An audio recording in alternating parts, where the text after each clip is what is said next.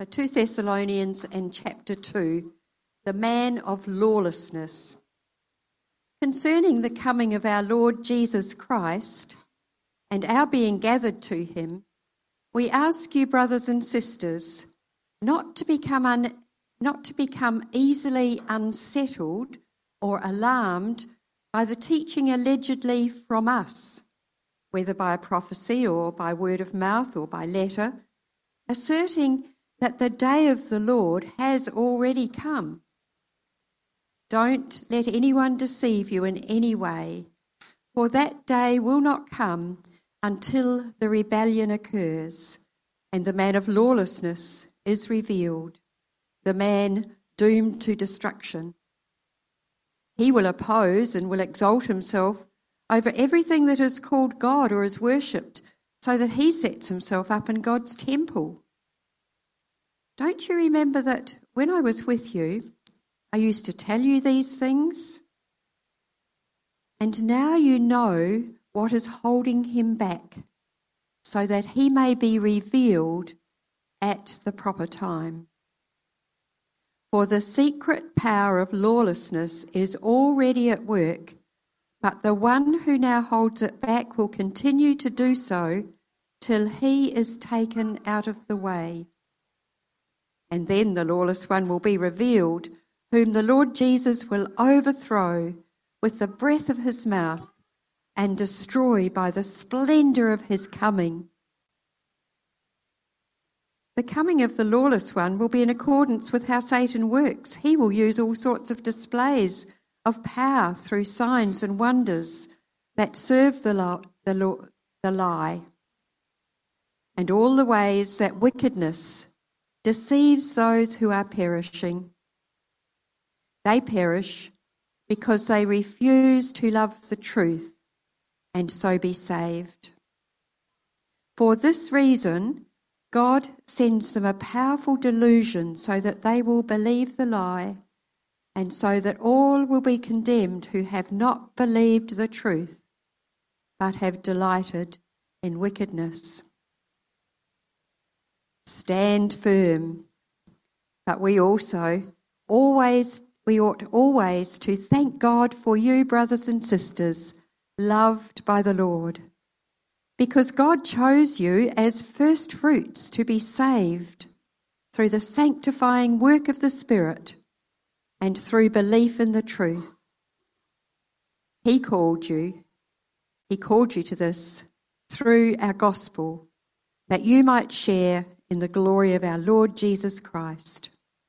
So then, brothers and sisters, stand firm and hold fast to the teachings we passed on to you, whether by word of mouth or by letter. May our Lord Jesus Christ himself and God our Father, who loved us and by his grace gave us eternal encouragement and good hope, may he encourage your hearts and strengthen you in every good deed and word. This is the word of the Lord.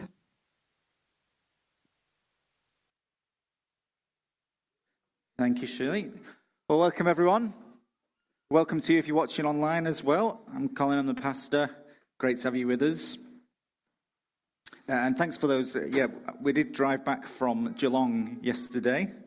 Got back about 11:30. So thanks for those of you that were praying for us with that. Let me pray again as we hear. Lord, this is at first glance a difficult-looking passage. So I pray you'll just help us to see what's there. Teach us, inform us, and assure us this morning for your glory. Amen.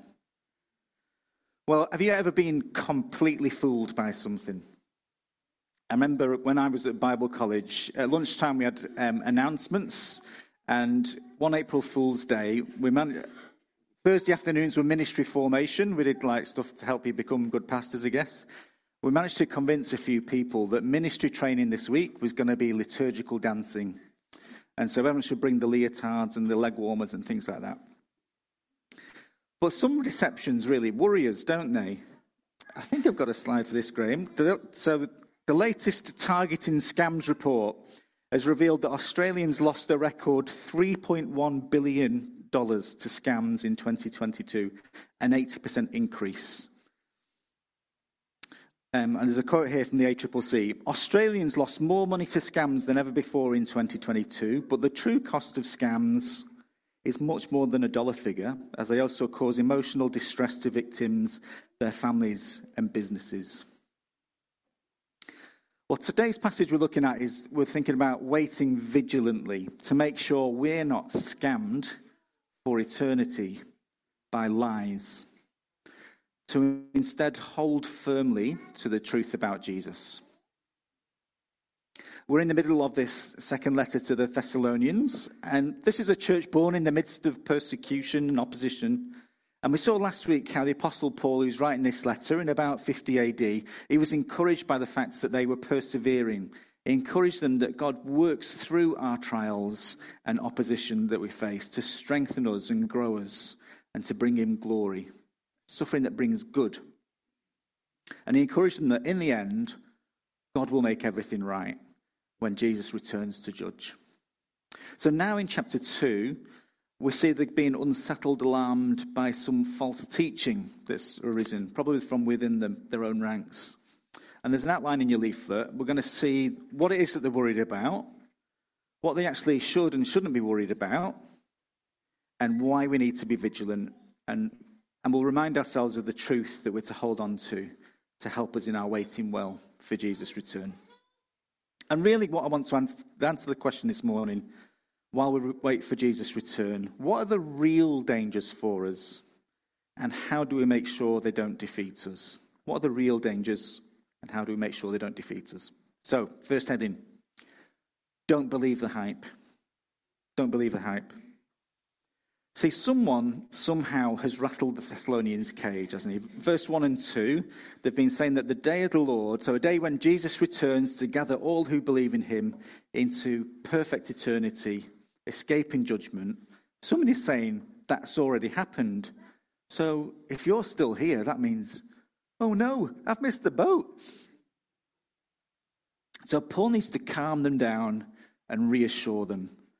And there's some funny stuff in today's passage, but if at the end of today we've not calmed you down and reassured you, then I've not done my job properly. All right, so verse 3, don't let anyone deceive you in any way, for that day will not come until the rebellion occurs and the man of lawlessness is revealed. In other words, don't worry, Jesus can't have returned because there's two things that have got to happen before he does. Like two kind of security checks to make sure you don't get scammed. There's got to be a rebellion and there's got to be this man of lawlessness has got to be revealed. So what is this rebellion? Who is this man of lawlessness? Now, you can find oodles of theories about all of that. There are plenty of rabbit holes you can disappear down, and I recommend that you don't bother. All these ideas about the likely identity of the nature of this rebellion and the man of lawlessness. Because in the end, don't bother, because in the end they're just guesswork. Just people making guesses. And you know what the problem with most of the guesses is that they make us unsettled and alarmed, which is exactly the opposite thing of what Paul is trying to do by bringing them up in this passage. So it seems, as we read this, it's a bit of a head-scratcher because it feels like, I think we are picking up on a conversation Paul has already had with the Thessalonians, and we just don't get to hear the rest of it. So it's like overhearing someone on the bus or in the shops or something. Verse 5, Paul said he told them this before. I used to tell you, has a sense of, look, this is stuff we went over and over. Remember when I was with you, we went over and over this. So to settle them, to stop them being deceived, he takes them back to his apostolic teaching. The teaching he's got special authority because he's an eyewitness of Jesus. Takes them back to the Word of God, words we've got recorded for us in the Bible. So that's what we're going to do, to be clear. To see what we can definitely say from the text in front of us that God had kept for us. And that's really the general principle. When you're reading weird stuff in the Bible that you think, well, there's a bunch of stuff I don't know. What can I definitely say from this text? Okay? So verse 3, this man of lawlessness is the man doomed to destruction, Verse 4, he will oppose and will exalt himself over everything that is called for or is worshipped, so that he sets himself up in God's temple, proclaiming himself to be God. So this is a man totally opposed to God and his good holy law or instruction. And not only that, he wants to set himself up in God's place. And he mentions a temple there, doesn't he? Setting himself up in God's temple. What temple is he on about? Could he be looking forward to the destruction of the temple that will happen in 70 AD? Or perhaps he's referring to someone coming up from within the church. As Paul writes in AD 50, someone desecrating God's temple like this has already happened 3 times. The most recent one being Caligula installing a statue of himself in AD 40. So maybe Paul is just saying this guy is going to be that kind of offensive, anti-God kind of character. But we just, in the end, we hold up our hands and say, we just don't know who he will be, but we do know what kind of character he will be. A rebel against God, in verse 9, in league with Satan. And there are heaps of other bits of scripture we could look at describing someone like this coming just before Jesus' return. And when we check scripture about this man of lawlessness, there's a consistent message that's always the same, that this man of lawlessness is doomed to destruction. That we don't need to worry because our second heading, things will get worse, but then they'll get better. Things will get worse, but they will get better. Looking at verses 6 to 8. Again, we seem to have missed half the conversation. Paul refers to someone or something restraining this man of lawlessness and his work, as though the Thessalonians have a good idea of what he's talking about. So verse 6, and now you know what is holding him back, so that he may be revealed at the proper time. For the secret power of lawlessness is already at work, but the one who now holds it back will continue to do so until he is taken out of the way. And then the lawless one will be revealed. Now, who's this restrainer? Again, lots of ideas. Could it be the Roman Empire that kept sort of law and order generally? Could it be law and order and government in general? The most supported idea, if you go reading about this, and I think this is the best idea because it comes from the Bible, is that the restrainer is the Archangel Michael. Because if you read Daniel 12, you'll find him doing that kind of thing. But again, we don't really know. But what is clear, what the Thessalonians need to know, and what we need to know, is that God is in control and that he is restraining evil and lawlessness until verse 6, the proper time. And we know from our own experience, don't we, that lawlessness is influencing the here and now. It's not a surprise. I mean, to me, the blindest faith of all is humanism, secular humanism, the idea that humanity keeps improving and will save ourselves. Because whenever you remove the rule of law, or whenever you make the law and order evil, human beings' default thing is to abuse and murder one another. It's just what we do over and over in history. So we're to expect that there are people and spiritual powers working against God. We shouldn't expect everything to be hearts and flowers. It's not fluffy kittens. It's more like being a crash test dummy. But we shouldn't be defeatist, like, what's the point of even trying? Because God is at work to restrain evil. God is at work to save his people and gather his church. And if you stop and think about it, why on earth should this church in today's society exist? Why should 14 churches in our network exist? It's all highly unlikely, except that God is restraining evil and is at work amongst us. But what we're experiencing now is kind of the PG-rated edit of what will be the R18 full movie that comes just before Jesus returns. The lawlessness we experience now, when it's near Jesus' return, we'll see on steroids. unrestrained, in full view. But again, verse 8, we don't need to worry. And then the lawless one will be revealed, whom the Lord Jesus will overthrow with the breath of his mouth and destroy by the splendor of his coming. So not a big, long struggle, not a big battle, not some long voyage. Just Jesus' breath defeating. Because Jesus gave himself up for us on the cross, he just needs to speak. From Philippians chapter 2, verse 8. Jesus humbled himself by becoming obedient to death, even death on a cross. And what's the result of that? God exalted him to the highest place and gave him the name that is above every name, that at the name of Jesus, every knee should bow, including this man of lawlessnesses. Every knee should bow in heaven and on earth and under the earth. Jesus taking on himself the penalty of all our lawlessness, unholiness, means that evil can't have the last laugh. Whatever happens to us here, nothing can take away our place of perfect joy with Jesus.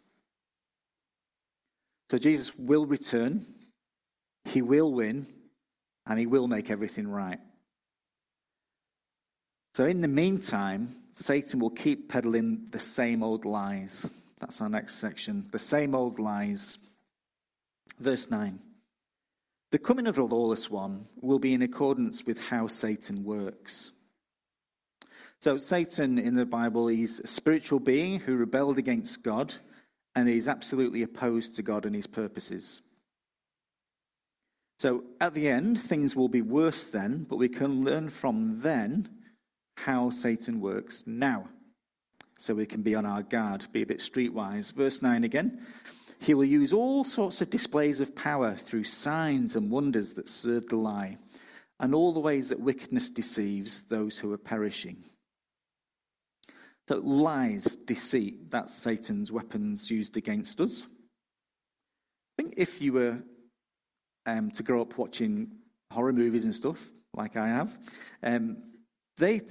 movies, books, art, tell you to look out for monsters, weird occult stuff, really spooky stuff. But Satan's work doesn't come looking obviously evil or spooky. Usually it comes looking really ordinary, maybe even attractive, often actually religious looking, sugar-coated to distract us from Jesus. So, for example, somebody gets supernaturally healed. It's a miracle. A disaster is supernaturally averted. Oh, it's a sign from God, surely. It could be, but not necessarily.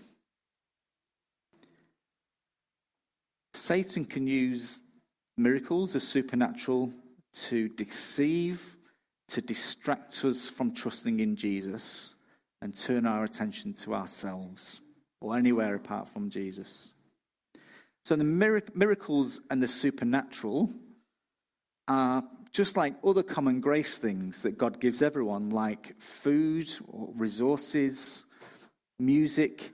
These things aren't inherently in and of themselves good or bad, but can be used for God's purposes or Satan's purposes. Same with miracles. So before we get too impressed with the miraculous, too carried away pursuing the miraculous, we need to hear that warning. Miracles can also be Satan's work. But we don't need to be fearful. We don't need to be worried about that. Just wise and on our guard. Just on our guard that just because something is on a Christian website or spoken or packaged to sound like teaching from God, just because it's accompanied by signs and wonders, doesn't mean it is from God. So how do we tell the difference? Well, just always ask ourselves, does this serve the truth or does it serve the lie?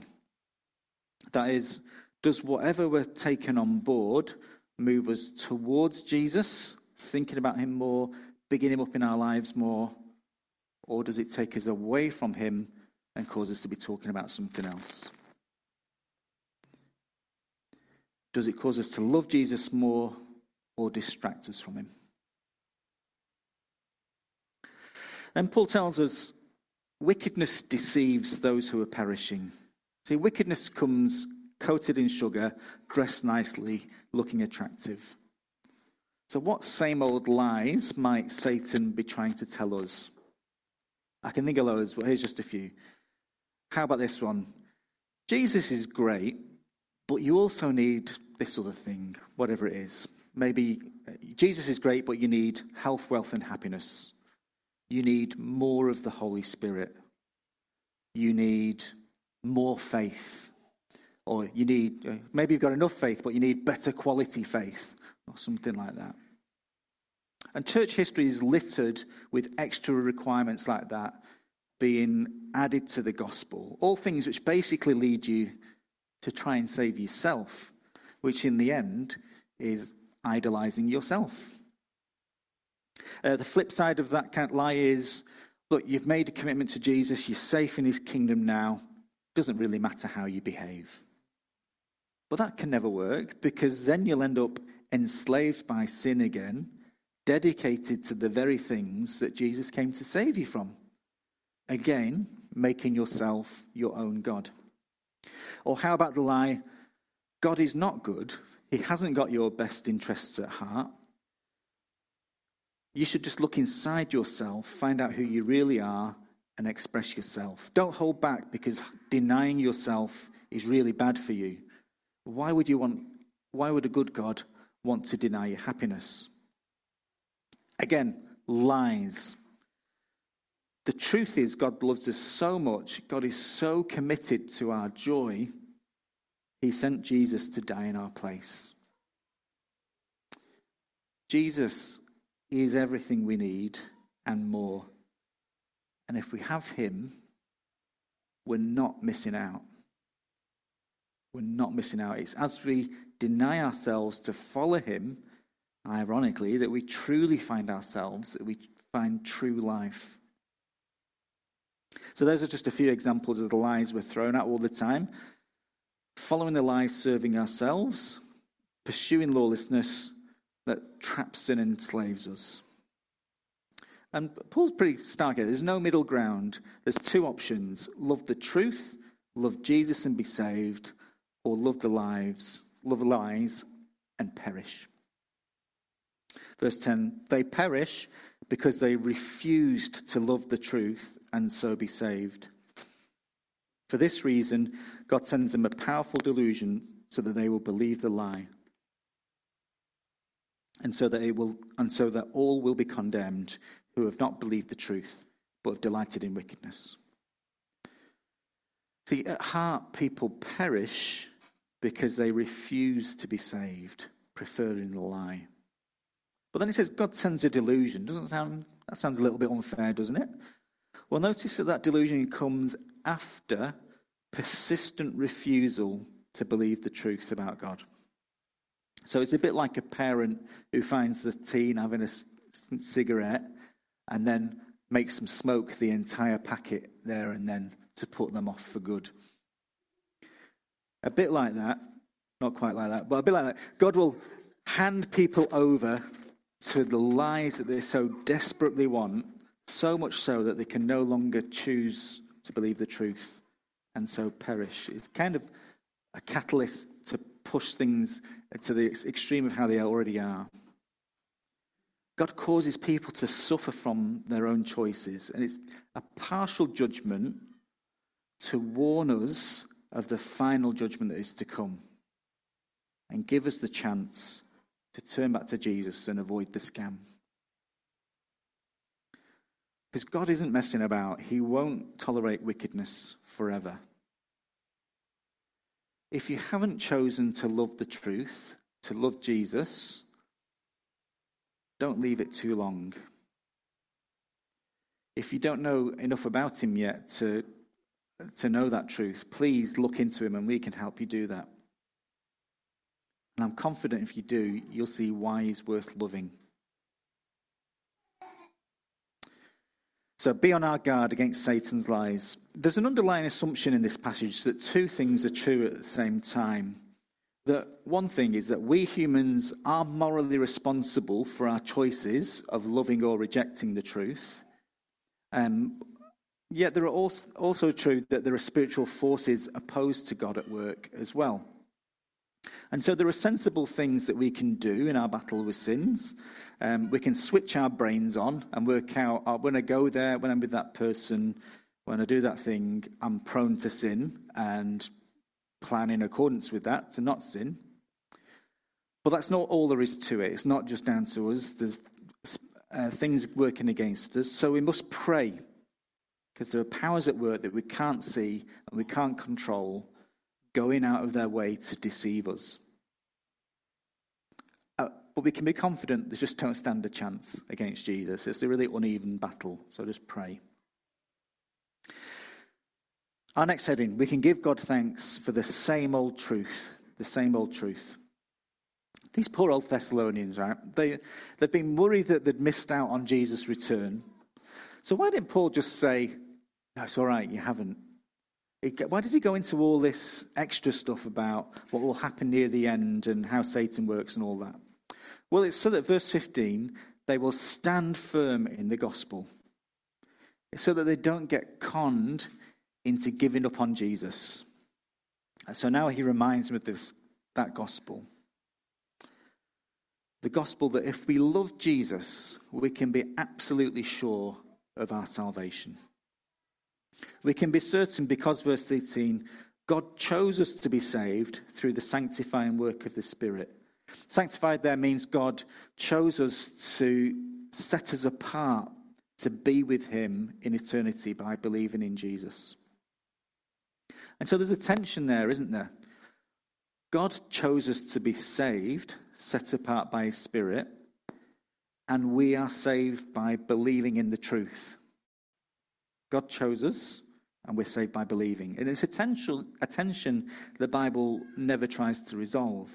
It's just there to give assurance to Christians. Like train tracks, both truths stand side by side together. You can't get rid of either one and still be biblically true. God is in control, and we can only be saved because of his Spirit working in us. Yet we are also fully morally responsible for our own choice to believe the truth or believe the lies. Here's a quote for you from J.I. Packer, a famous theologian. Helps us understand it, I think. The Bible never says that sinners miss heaven because they're not elect, they're not the chosen ones, but because they neglect the great salvation and because they will not repent and believe. The last judgment will abundantly prove that it is not the want of God's election so much as laziness, the love of sin, unbelief, and unwillingness to come to Christ, which ruins the souls that are lost. God gives men what they choose, not the opposite of what they choose. Those who choose death, therefore, have only themselves to thank that God did not give them life. Notice verse 14, how we are saved. Verse 14, he called you to this through our gospel, that you might share in the glory of our Lord Jesus Christ. People are saved through hearing and responding to the gospel. God has an amazing plan, a glorious plan to remove sin and evil and reunite everything in Jesus, sharing in his perfect goodness and glory. And in God's wisdom, the way he wants people to join in that glory, get on board, is by ordinary people like you and me sharing the good news of Jesus so that people can believe the truth. And that takes the pressure off us, doesn't it? Because God does all the saving.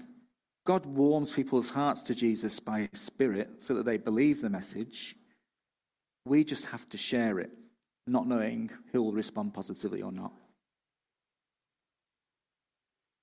And the key instruction to the Thessalonians, waiting well for Jesus' return, have a look, verse 15. Stand firm and hold fast to the teachings we passed on to you, whether by word or mouth or by letter. Stand firm. Hang on to the gospel. If someone tries to add to it or take away from it, resist.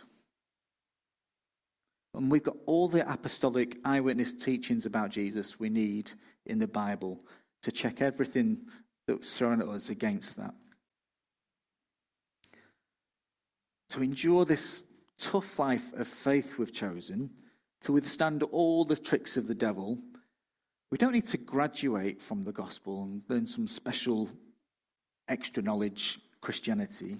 We don't need to graduate from the simple message of Jesus the Messiah, who lived and called us to follow him, died and was resurrected, who now reigns from heaven and will return to judge. We don't need the DVD extras. We don't need some special books to tell us something new. We just need to stand firm in the gospel. And as we do, we are our final heading, steady now. We're steady now. We don't need to be unsettled or alarmed. Look, hard times will come, no doubt. The powers of lawlessness are at work, restrained, but still at work. But they won't win. So hold tight to the truth you know and have believed. You don't need anything extra. And Paul puts his money where his mouth is in this very letter. He returns to the gospel, verse 16. God has loved us by his grace as a free, undeserved gift. He's given us eternal encouragement and good hope. Enough encouragement for eternity. Nothing can take that away. Nothing can take that away. I remember hearing an interview with someone who'd had a novelty hit record in the UK, number one record. I can't remember who it was, but I know it was an awful record. And all the music press can all bag it and put this guy down. But he said, no one can take away from me that I had the best-selling single in this country. Nothing could take that away from him. Nothing can take the good news away from us. We've got enough good news for a lifetime and beyond. Nothing can truly harm us because we're in Jesus and he already has the victory. Verse 17, God has not left us on our own. He will strengthen us to glorify in him in what we say and what we do. So we don't need to guilt ourselves into holding tight to Jesus, thinking, oh, if I give up on Jesus in any way, I'll be punished. Because that will just lead us trying to be good enough to save ourselves. And we don't need to hang on to Jesus from a sense of pride, as in, I'm a good person, and as such, I will remain a Christian. Because that will just lead us to look down on others when we're doing well, or be devastated when we're doing badly. No, we're better to cultivate our confidence and our joy in what we already have. God's promise of sharing in his perfect Son, Jesus' glory. Cultivate our confidence and joy in God's promise of glory. Satan may accuse us, may pretend to have a better offer, but he can't offer the life that Jesus can offer us, because Jesus gave his life up for us. Satan can't overcome the truth that life given up to Jesus is the fullest, best life there is. Life that leads to glory, not perishing. So don't be unsettled or alarmed. Stand firm and hold fast to the gospel. Don't be unsettled or alarmed. Stand firm and hold fast to the gospel. Let's pray.